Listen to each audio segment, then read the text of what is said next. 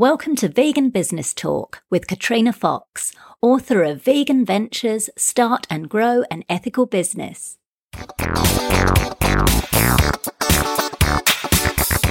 Hello and welcome to episode 66 of Vegan Business Talk. I'm Katrina Fox, journalist, author, media and PR coach, copywriter, editor and proofreader, and founder of Vegan Business Media, a content, events and training platform providing success tips for vegan business owners and entrepreneurs. Before we go into the main part of the show, I want to let you know about a new online PR course for vegan business owners and entrepreneurs that I'm running. It's called Vegans in the Limelight and it starts in June. That's 2017 if you're listening in the future. And you'll learn how to get free publicity by getting yourself featured in the media on a regular basis. Now, the course is particularly for vegan professionals who can't afford to hire a PR firm or a publicist at the moment. And I'm running it because I see so many vegan business owners, authors and entrepreneurs missing out on golden opportunities to get into the media, either because they're not confident in approaching journalists because they don't have the skills, or they're pitching the media the wrong way. So I'm going to share with you the strategies and techniques for how to do your own PR.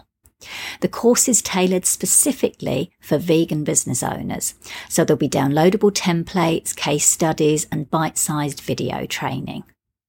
You'll be able to post questions on the learning platform, which I'll personally respond to, and there'll also be 3 live group calls you can jump on to ask me anything about getting into the media, and I'll give you answers specifically for your business. So you're not going to be left to struggle along on your own with the course.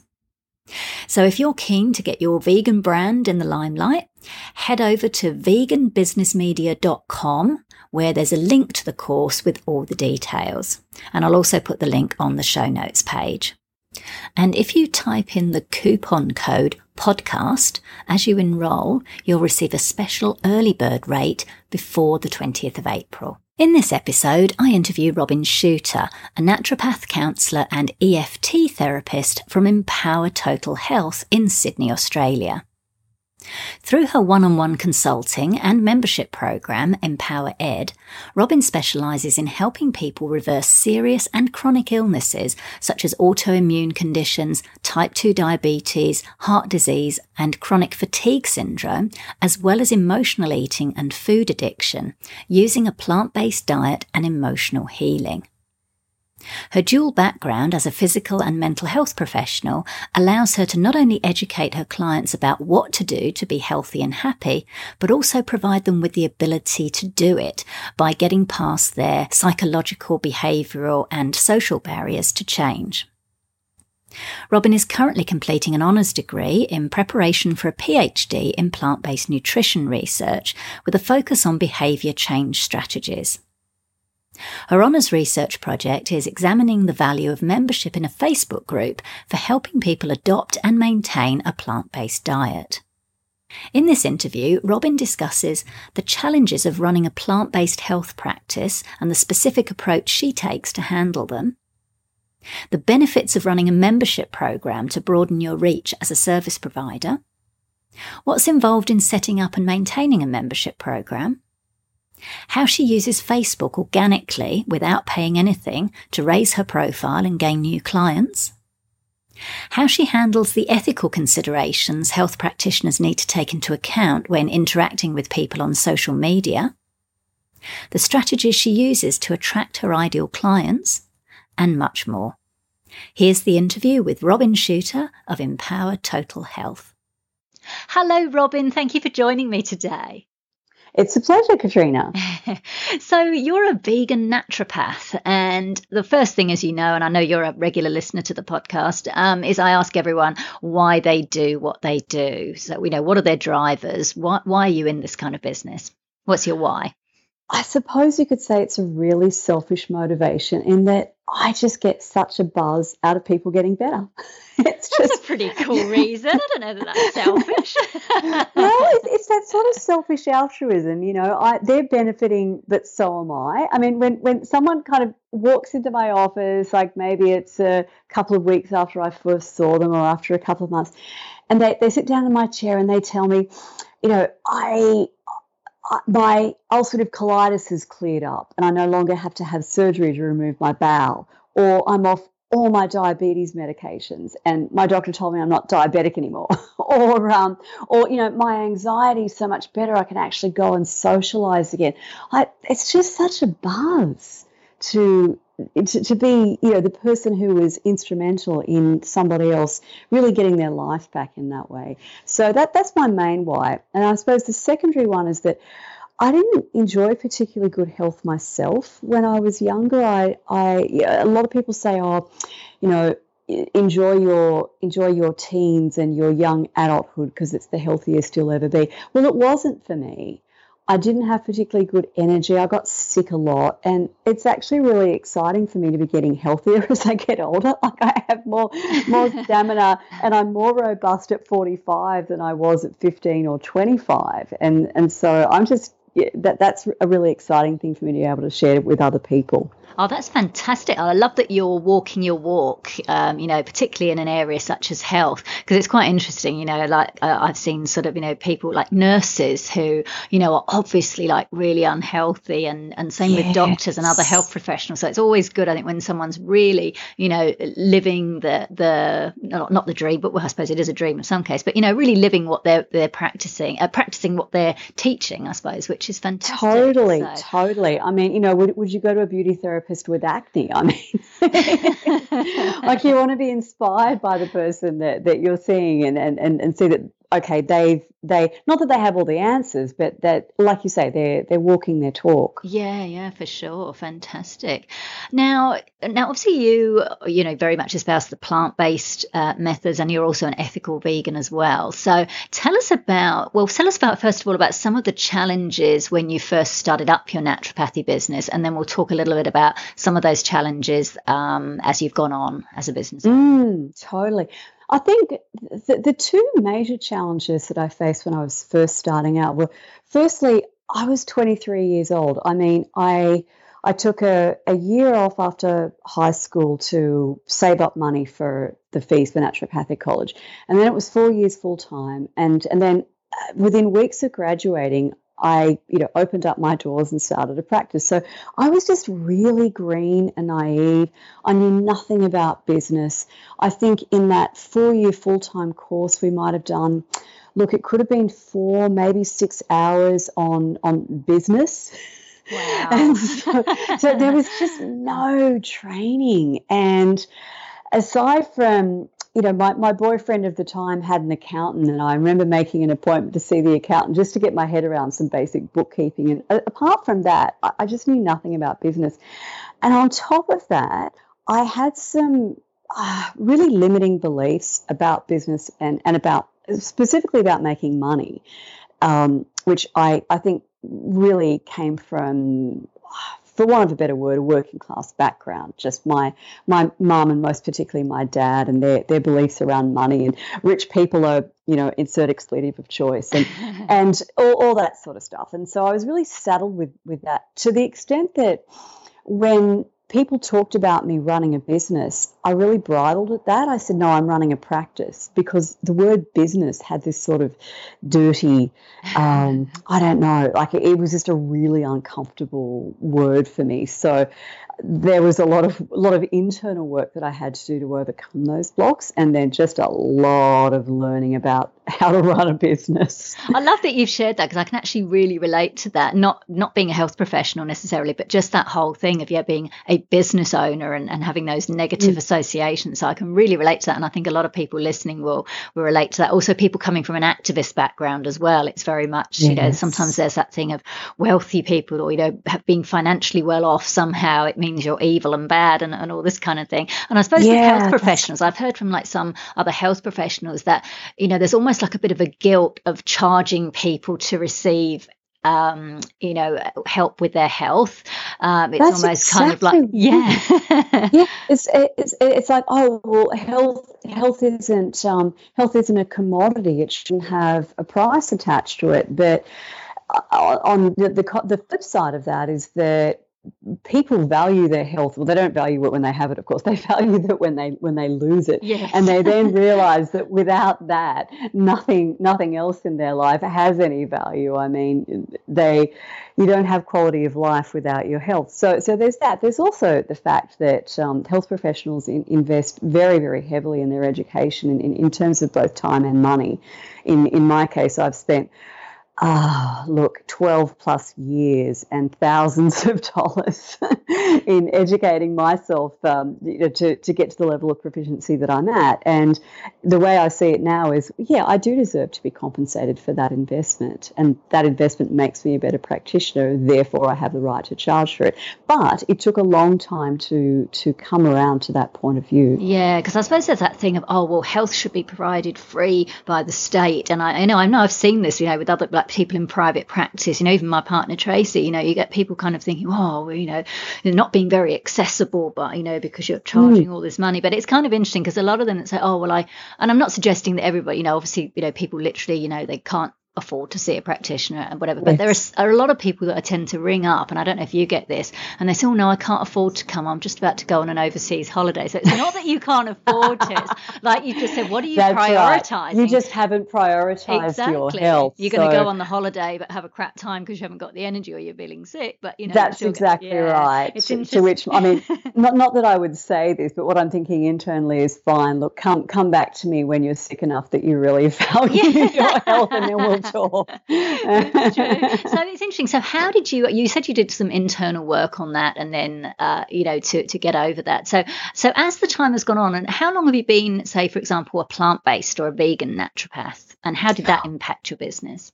So I became an ethical vegetarian at the age of 15, but I have to say I was a very bad vegetarian in a couple of senses. First of all, I mean, look, this was the mid 1980s, and we didn't have the internet, we didn't have the availability of all these resources. So I did not adopt a particularly healthy vegetarian diet. I kind of, cut out the chicken, the meat, and the fish, and ate more eggs and cheese. So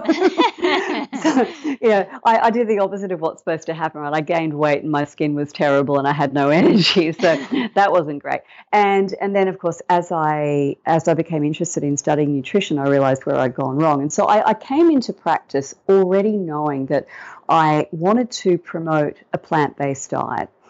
And I also knew that people don't always take kindly to the V words, vegetarian and vegan. And so that was a challenge from the get-go, really, that here was I wanting to promote really a lifestyle-based practice. What I'd been trained in was the kind of pills and potions mentality, where someone comes in with a problem and you prescribe a herb for this and a vitamin supplement for that and a Bach flower remedy for something else. I wasn't interested in that style of practice. I really wanted to address people's illnesses at their roots, like what were the lifestyle habits and the behaviours that were driving their illness. Because it made sense to me that if their disease or if their condition was lifestyle related, then the only logical way to treat it was by changing those lifestyle factors that had driven the condition in the first place.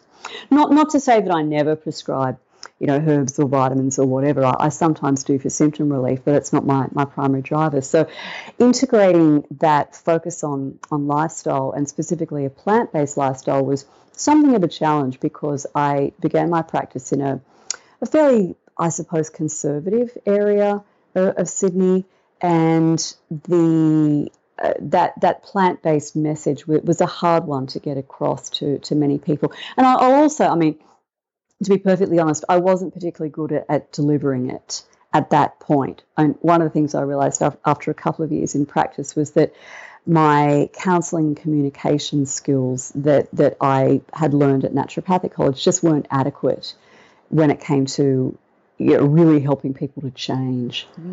So how do you cope with that challenge of people, like, because I know you're very much, you have a lot of vegan clients because you're very much proactive in that, and we'll talk about that in a moment. Well, so what about if people come to you and they're not necessarily plant-based or vegan? How do you deal with those challenges that they, maybe come to your practice and then you're, telling them about this plant-based lifestyle and which they may or may not be amenable to initially? Absolutely. So in broadly speaking, I've got two groups of clients. I've got the people who are already on plant-based diets who are very interested in becoming vegan, and so that's easy. I can use the V words, and people are fine with that. And then the other group is people with chronic illnesses, and they often have absolutely no clue that their diabetes or their high blood pressure or their rheumatoid arthritis or whatever the case may be is linked to their diet. In fact, their doctors have told them that it is not. And so what they're hearing from me is often quite new. And so I just stick to the science, and I will actually take them through scientific studies. I've got a massive library of research on my hard drive, and so I can easily just pull up a study and walk them through it and say, look, this is what researchers have found. This is my clinical experience. And most of them, when they're presented with the evidence in that way, become open to it. Depending on their personality, there are some who will say, "Ooh, that's a lot of change," and so I'll just take the cut out one animal at a time approach, Right. It was like, well, could you stop eating dairy products this after you see me this time? And then when they come back the next, I was, all right, well, how about we dump the chicken? And so we just do it one animal at a time. In the case of someone who's just really, really, really ill, they are often a lot more open to radical change. And so I'll say to them, look, if you want to save your colon and not have to have that surgery to remove it, here's what you need to do. And sometimes I'll sort of propose it as a time-limited experiment, give this a month and see how you feel, because people can wrap their heads around doing most things for a month. And then when they get to the end of that month, they're usually hooked. And so I don't really have to sell them on sticking to this for the rest of their life. They've sold themselves. Got it. Fantastic. And that leads nicely, I guess, into my next question, which is about, obviously, you have people come to your practice face to face, but you also do, I think, online and Skype consultations. Yes, I do. With people. So, and you've also got online course. So you're able to leverage your skills to reach a broader base of people. What about I'm curious about some of the challenges there, because I know, obviously, if someone comes in front of you and they're sitting in front of you, you can kind of physically see stuff a lot clearer, like maybe what their eyes look like or what they physically look like. Whereas if you're doing it online, maybe you can't quite do that as much. So do you find that a challenge, or how do you kind of deal with that? I don't particularly find that a challenge, in that with video platforms like Skype or Zoom, I can see the person face to face. Now, depending what device they're on, it might just be their head, so I don't necessarily get a sense of what the rest of them looks like in terms of, are they overweight and so forth. But I have people fill in a very detailed questionnaire before they come and see me, and so I've got a pretty good sense of what their health issues are. And I do ask for people's height and weight, so that I can, do a BMI calculation, figure out roughly are they in the right weight range. So even if I can't see their whole body, I still have a sense of things like that. I don't use the sort of, I suppose, typical naturopathic diagnostic techniques like iridology and so forth. I've never found them of any value, to be perfectly honest. And so it's not a limitation to not be able to look in people's eyes or things like that. Okay, cool. So tell us a bit about how you've managed to reach that broader base of people. So you've got a membership program, I think, and you do online courses. So tell us how that's helped to really kind of, I guess, grow your business. I suppose the answer to that goes back to my growing involvement with the vegan community. When I first started my practice, I didn't have any particular intention to reach out to people who were already on plant-based diets. I figured the people who needed me were those who had no idea about plant-based diets and needed to be on one for their health. Then the number of people coming to see me who were already vegetarian or vegan started to increase, and I realized that a lot of people were not Like they'd become vegan for ethical reasons, and heck, so had I. But they had not taken the subsequent steps that I had taken to really figure out how to make the diet work for them. And so they were struggling with various health conditions that were very much related to the composition of their plant-based diet. So as I realized there was this whole sort of segment of people that I could really help and that I really wanted to help too, that increased my involvement with the vegan community. And so that then resulted in me doing, a lot of seminars and lectures and other educational presentations in venues that were, very, very much vegan-centric. And then also developing online courses. My main course in that regard is Empower Ed, which is a membership program essentially. So people join up as members, and they get a monthly group Q&A session. So all of those kind of, general health and nutrition questions that people don't necessarily want to come and pay to ask me face to face. They may not have health problems that are severe enough to warrant paying for a one-to-one consultation, but they can certainly afford like a really low-cost membership option that gives them the opportunity to pick my brains about health and nutritional diet fads, or should I get a mammogram and that sort of thing. So that's really enabled me to reach a lot more people who have a general interest in health and nutrition, but wouldn't necessarily want to engage the services of someone like me one-to-one. Got it. So how much work is involved in doing that, like putting together either an online course or a membership program? I imagine there are people who could do it with not much work, and I am not one of them, because I'm a nerd girl, and for instance, my members were really keen for me to do a webinar. Aside from the Q&A, by the way, the other membership benefit is a monthly, really in-depth webinar on a particular topic. So, we've covered things like cancer screening and gluten and sleep and all manner of things. And the members were really, really keen for me to do it on the gut microbiome, which happens to be one of my favorite subjects. So this is going to wind up being, many, many, many hours of research and work. And I love it. It's just that I actually have to rein myself in, because this could easily turn into a 50-hour research project to produce a 1-hour webinar. Wow. But in a way, I suppose, and I know you and I have had this conversation before, in a way that kind of sets you apart and enables you to be trusted by people, because they can go on the internet, and Dr. Google is so incredibly popular, looking at it, and particularly the whole, advent of fake news. It's like, well, who do we believe, Totally. Yeah. One of my, I suppose, points of distinction, which definitely has built the level of trust that I now have in the vegan community, is that I reference every statement that I make to the hilt. So when I present a webinar, there's a slide presentation which members can download later on, and it's referenced, so they can go and follow up the scientific studies. And I actually teach them how to read studies. That's part of what my aims were in the membership program as well, because of this whole phenomenon of the internet and the fake news and these ludicrous blogs written by people with, frankly, no qualifications, no clinical experience, just spouting absolute nonsense.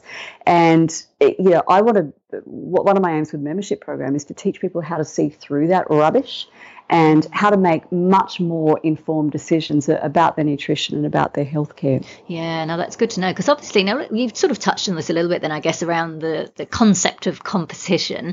Obviously there are now more vegan and plant-based naturopaths. You've also got nutritionists and dietitians, also health coaches. So I know you've touched on, I guess, how you go about standing out both within the vegan business arena and outside of it, and maintaining the steady flow of customers and clientele. Yes. Yeah. I've been in practice for a really long time. It's 22 years. And so that experience by itself tends to kind of help me stand out. And then my really heavily science-based approach attracts, I suppose, a certain type of person who is, look, I attract better educated people, and people who are not going to sort of roll with the latest fad. And as a result, they tend to have a higher degree of commitment to lifestyle change. So that helps me get greater success, which means more referrals, more word of mouth. Got it. Because when people are getting great results, they tell every man and his dog, I went to see this person and she, explained what was happening and no one else had ever done that. And she put me on this program and it really worked. And, I was blind and now I see. So I get that level of frequently I will get some Facebook notification or other that someone's tagged me in a discussion on a Facebook group, say a vegan group. And, a person's asked for health advice and lots of, well-meaning but usually uneducated people have thrown their hat into the ring. And then someone will tag me to kind of draw me into the discussion so that I can clear up some of the misconceptions and get some facts injected into the discussion. Which is great. Well, let's talk about it, because that was going to be something I wanted to ask you about, is that whole thing about, as a health professional, being on social media.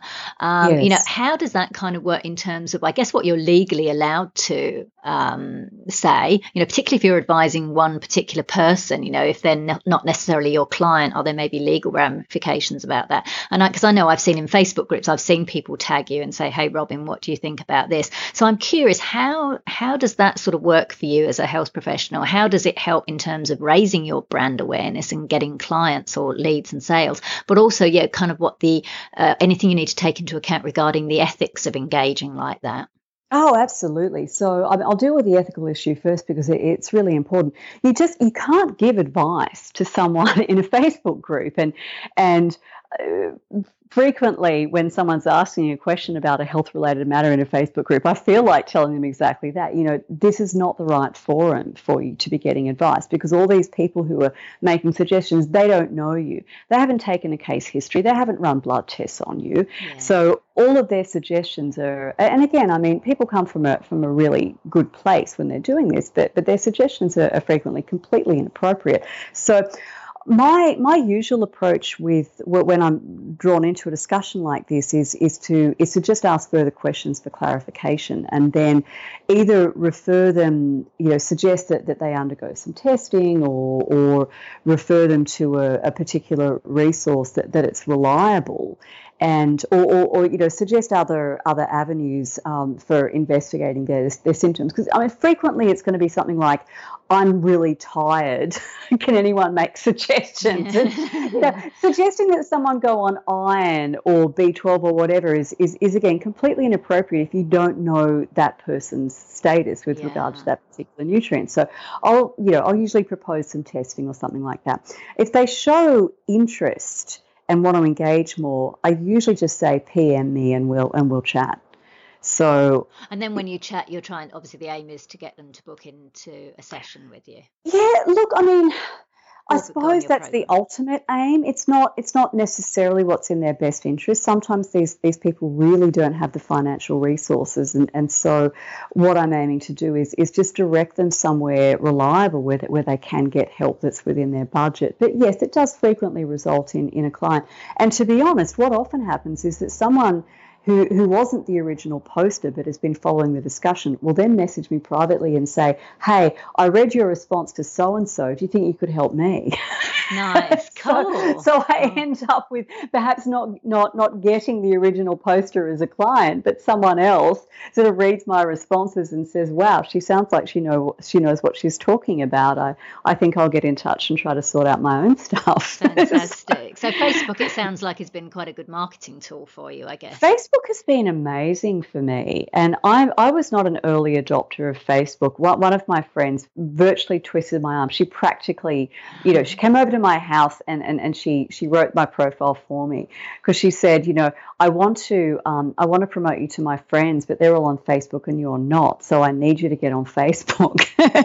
And And I noticed what you've said, like you get tagged personally, like in your personal profile. So it sounds like you've had quite a good success with organic Facebook as opposed to, say, doing paid Facebook ads from a business I haven't yet done any paid Facebook ads. It's something that I'd like to explore, but I've not done it up to this point. Facebook is quite a lead generation machine for me without me spending a cent. Lovely. It's great to hear that, because I think a lot of business owners are kind of like, oh my God, everything, the organic reach is really awful. But I think and it may not work necessarily for every single business owner, but I think for, let's say, experts such as yourself, where you can, join these groups that are very targeted, like, for example, vegan groups or, plant-based nutrition groups, where you can, just put a few sentences here or link to a study and just, show that and demonstrate your expertise. And that takes work and it takes time, but that can actually work in a really good way organically without, as you say, having to spend ads on Facebook. So that's good to hear that.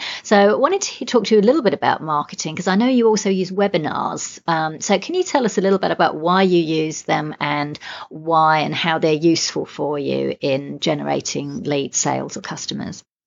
Yes. So the webinars are part of my membership program, and I offer a free month's membership in which people have the opportunity to join in the live events, and also they can check out the recorded ones. The webinar format is really great because it gives people that sense of live interaction. And also, because I'm now using Zoom, which enables people to, see who else is on the call, it facilitates that sense of community, which is really what I'm wanting to build as part of my membership program as well.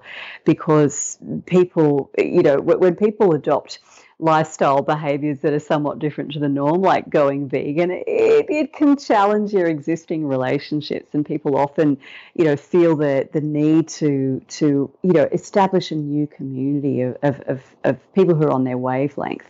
So the webinar format's really, really good for that. And it's just, the immediacy of it as well. The fact that people can either, ask questions through the chat box, or I can actually unmute them and they can come on the call live and get their questions answered. My members really, really seem to enjoy that. And I get people, the same people sort of showing up to the live events every, twice a month. They're always there, and they just love it. So what I'm hearing is you're using the webinars more for once people have already signed up for your course or your membership program, rather than as, say, a lead generator, where someone does a free webinar and then upsell. Yes, I have used the free webinar as an enrollment tool in the past, and I will probably do that again, although I'm inclined to try out the Facebook Live, perhaps instead of that, just to give people a taste of what it's like to be on one of those live calls and to be able to interact. But yes, I definitely have found that using the free webinar as a way to, lead into selling a course or an online program or something like that, that's definitely very effective. Okay, so you've had success with doing that. Yes. Cool.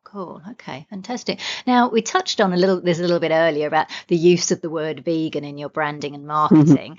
So and I know, everybody has different answers to this, and particularly I think in the health professionals arena as well, I get such very, very different answers.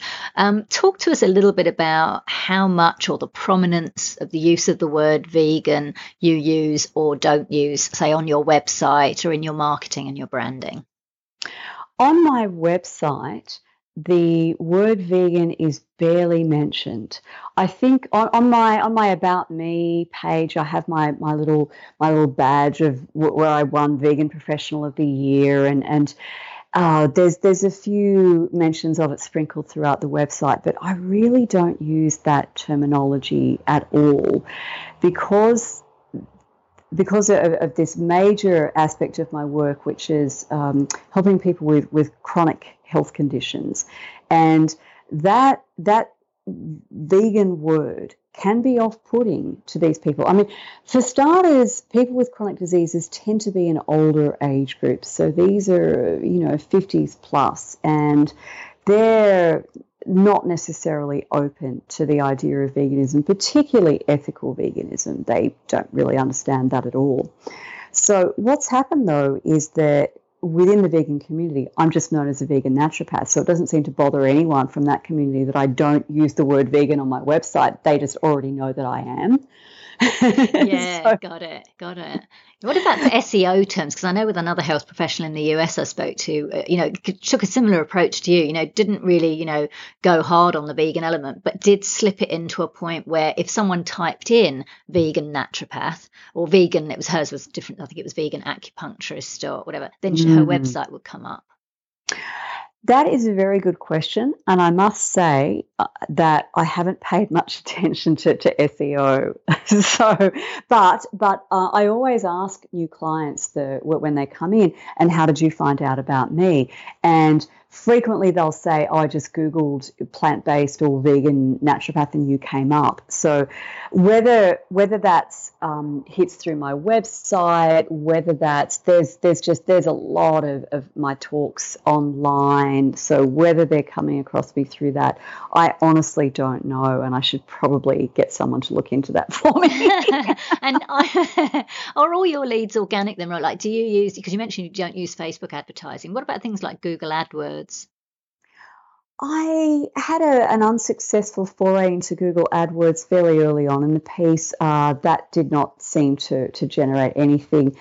To be honest, I'm not doing any paid advertising at the moment. Wow. It's all word of mouth. Organic and word of mouth. That's great. No, I'm really good to hear that, because I think that's really, I think as well, particularly because I know how hard you work, and like you've said, you reference like, crazy, and, you really kind of put a lot of work into whether you're doing a talk or you're writing an article, because I know you write a monthly, or you contribute to the Sydney Vegan Club newsletter, and, yes. even your articles there, always contain a lot of information, and then there's a link for people to join your membership program to get even more. So you've really gone out of your way to demonstrate your expertise by, being generous in what you share and taking that science-based approach. So I think that's really good for people to hear that, you don't necessarily always have to throw a bunch of money at promotion or advertising, but, it takes time and energy to establish yourself as the expert. But when you do, yes, it does. It really pays off. It does. And I mean, I think when you're first starting out, you're going to need to do paid advertising or some other form of marketing to get the word out there. But yes, I write a weekly newsletter. I have a subscriber list of I think it's about 5,500 now, and so they're people from all over the world, so it's pretty widely distributed. And then of course I post all the articles that I write on Facebook and on Twitter, so that I just magnify the reach of, because I mean it can take me all day to write one article. We chatted about this a couple of weeks ago. I always intend to, I get up every morning on a Thursday, which is my newsletter day, and say, right, I'm going to knock this over in 2 hours, and then I find myself still at it, 6 hours later, because I've gone down the rabbit hole like Alice. I found some fascinating study, and that led to something else, which led to something else, and then I sort of snap out of it around 2 o'clock and say, no, I've really got to wrap this up. But I think that shows, it shows that when you read an article by you or one of your talks, it's not something you've just thrown together in 10 minutes, whereas no, it's sort of 5 top tips for whatever that you're going to see on some frankly low value blog. No, I really aim to deliver content that makes a difference and that helps people understand, and also that helps them change when they need to. Got it. So how long has your membership program been running, and do you have a set amount of people that you want or you aim to enroll? The program I launched only last year, actually about February last year, and my really, I mean, I would like to have as many people as I can in it. I'm in a fairly active building process at the moment where I'm promoting it pretty heavily. And honestly, I mean, if I ended up with 5,000 or 10,000 people in it, that'd be fantastic. And would then enable me to, because although it's a low cost program, when you start getting to numbers like that, that's a really good residual income, of course, which would then enable me to, if needs be, to cut back on my one-to-one consulting, which I'm going to need to do in order to complete my PhD. So that's the sort of long term. And I'm in the final year of honours right now, which is pretty demanding, and that's led to me having to cut back on my one-to-one consulting just so I can free up time. And if I've got a big residual income from the membership program, then that enables me to be just really, really choosy with the clients that I see one-to-one, and spend more time on the membership program. And ultimately, the membership program is of benefit to my one-to-one clients as well, because they can access that program, and at very little additional cost above and beyond seeing me. They can go into the members' site and get all sorts of questions answered. So rather than paying, the hourly fee to come and see me and asking all these, random questions about the blood type diet, or, should I have a bone mineral density or whatever, all of that information is provided to them in the members program. What about if people need help on their own diet though? Like, for example, do you do what's the word I'm looking for? Like diet plans for people, or do you just absolutely yes? Do? So, but that wouldn't be something that they would have in a membership program necessarily, because you wouldn't be able to do that. I have some general, I have some general information on meal planning and how to set up your kitchen and how to batch cook and that sort of thing. But for one-to-one planning for someone who's very specific requirements, no, that would be an individual consultation. Got it. Now, with the membership program, any tips on the kind of software that you want to use? Because I know, and I've been sort of researching that myself, and there's all different kinds of things, and everything from like plugins for WordPress to full on separate pieces of software. So can you share with us what you use, if you feel comfortable with that, or anything that you might recommend for a membership? Absolutely. Yeah, I use Ontraport as a complete CRM, so that enables me to send newsletters, to tag individual people with, for instance, when someone comes to see me as a naturopathic client, I can tag them as a naturopathic client. So I can then segment out a group of people who've been to see me as clients, and then send just that group a particular email. Or I can segment a group of people who've, for example, done a live cooking course that I've run. And that then enables me to target them specifically, if there's something that I think would be of interest to that group. The Ontraport also has a membership function, so that just kind of sits on the back end of WordPress, and it enables me to have within my website a protected area of content for my members. Oh, cool. Okay. So in order for them to access that, they just need to, log into the members area. So it means that everything is just within this one stable of my website.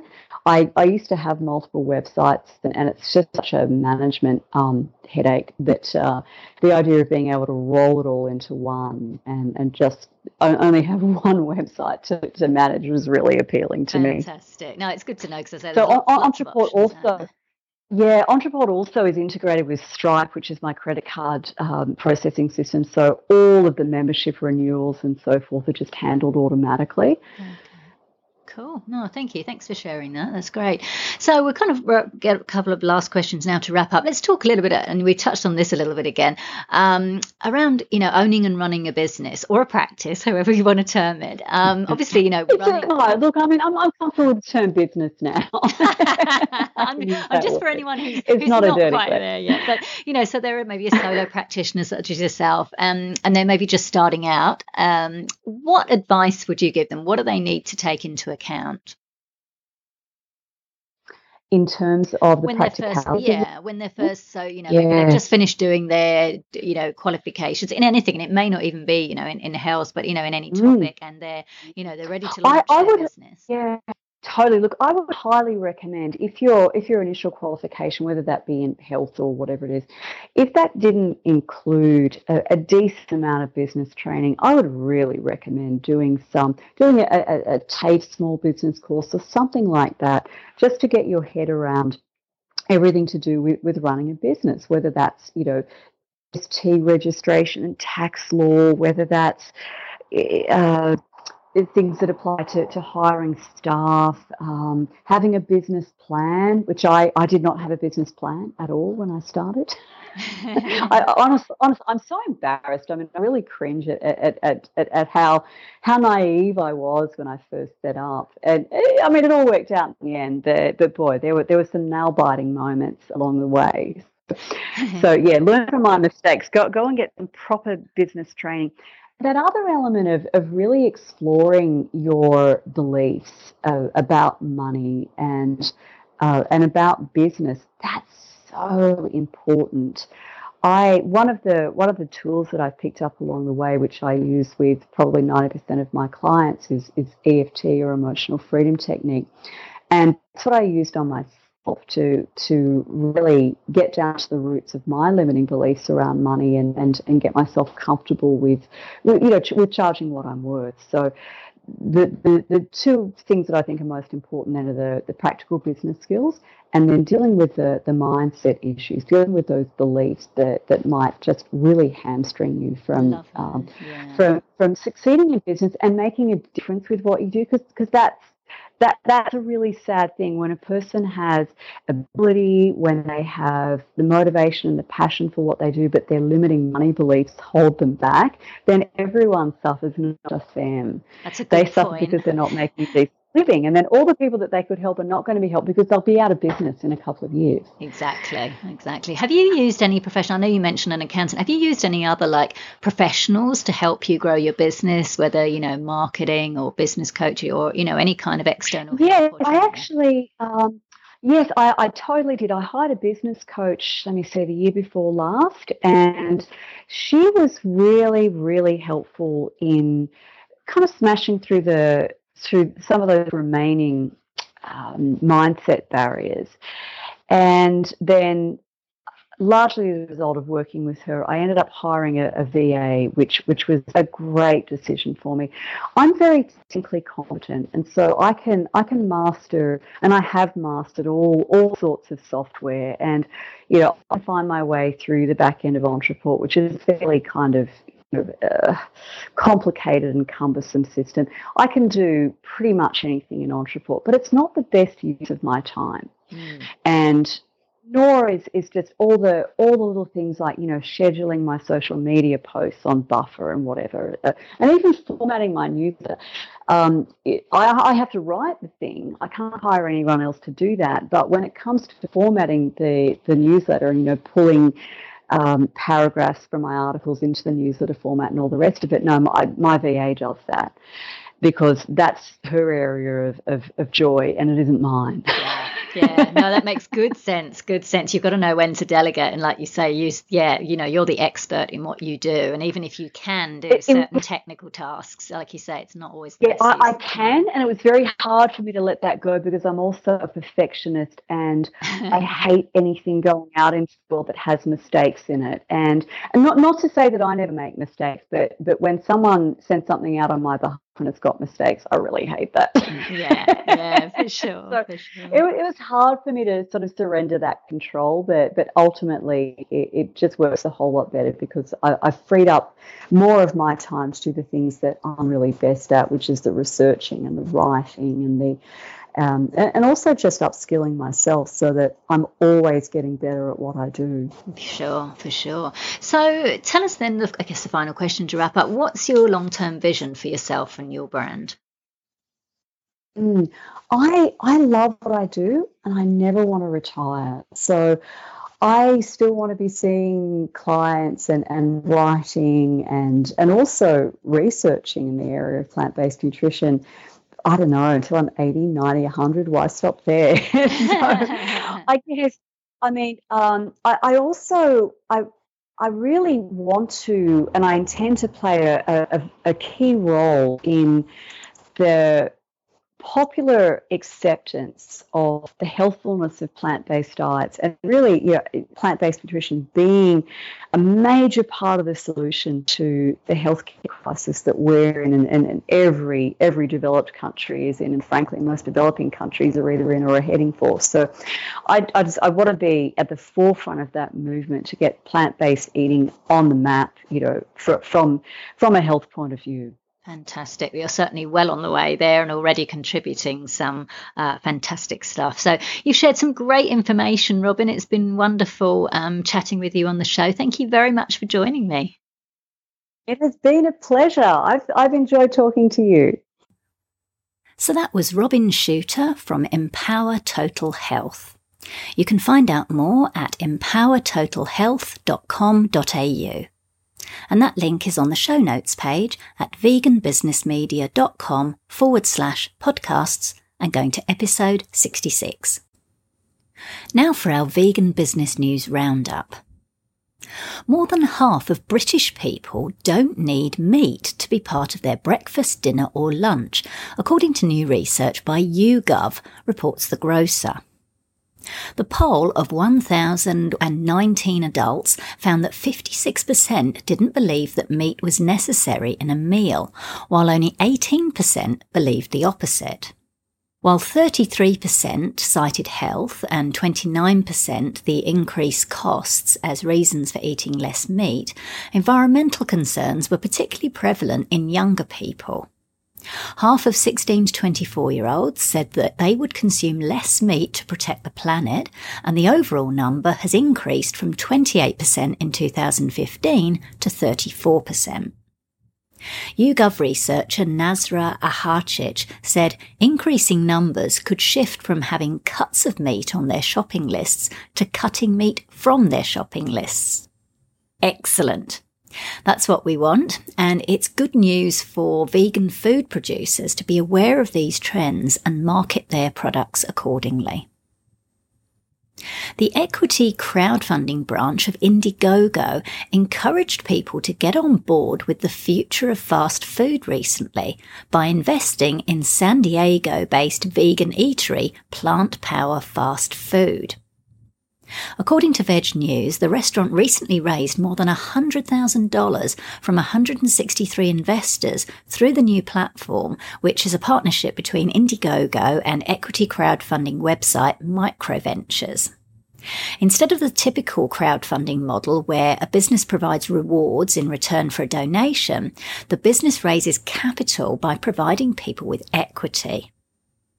Plant Power Fast Food used the new platform to raise funds to open a second location set to open this May, and that's 2017 if you're listening in the future, after the successful launch of its flagship drive-through vegan eatery in the Ocean Beach neighbourhood in January 2016.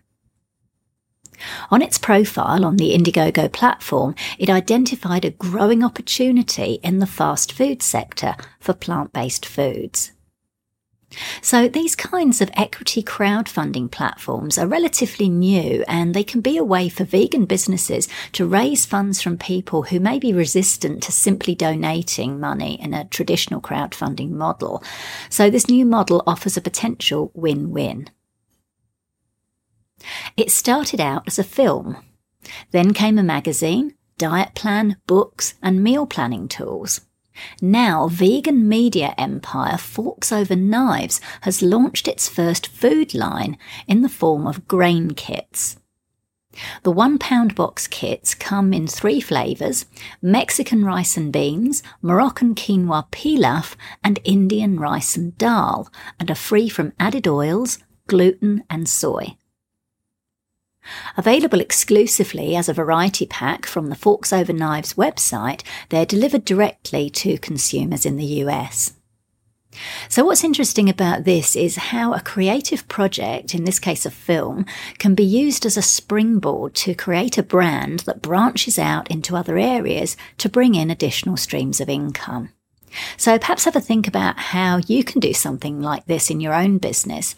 Is there a way to add extra products or services that are aligned with your brand? Finally, the world's largest vegan store has opened in Melbourne, Australia.